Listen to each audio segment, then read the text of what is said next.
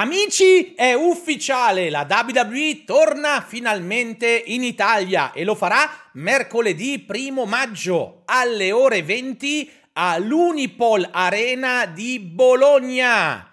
I biglietti saranno disponibili da questo venerdì, il 16 di febbraio, sul circuito Ticket One.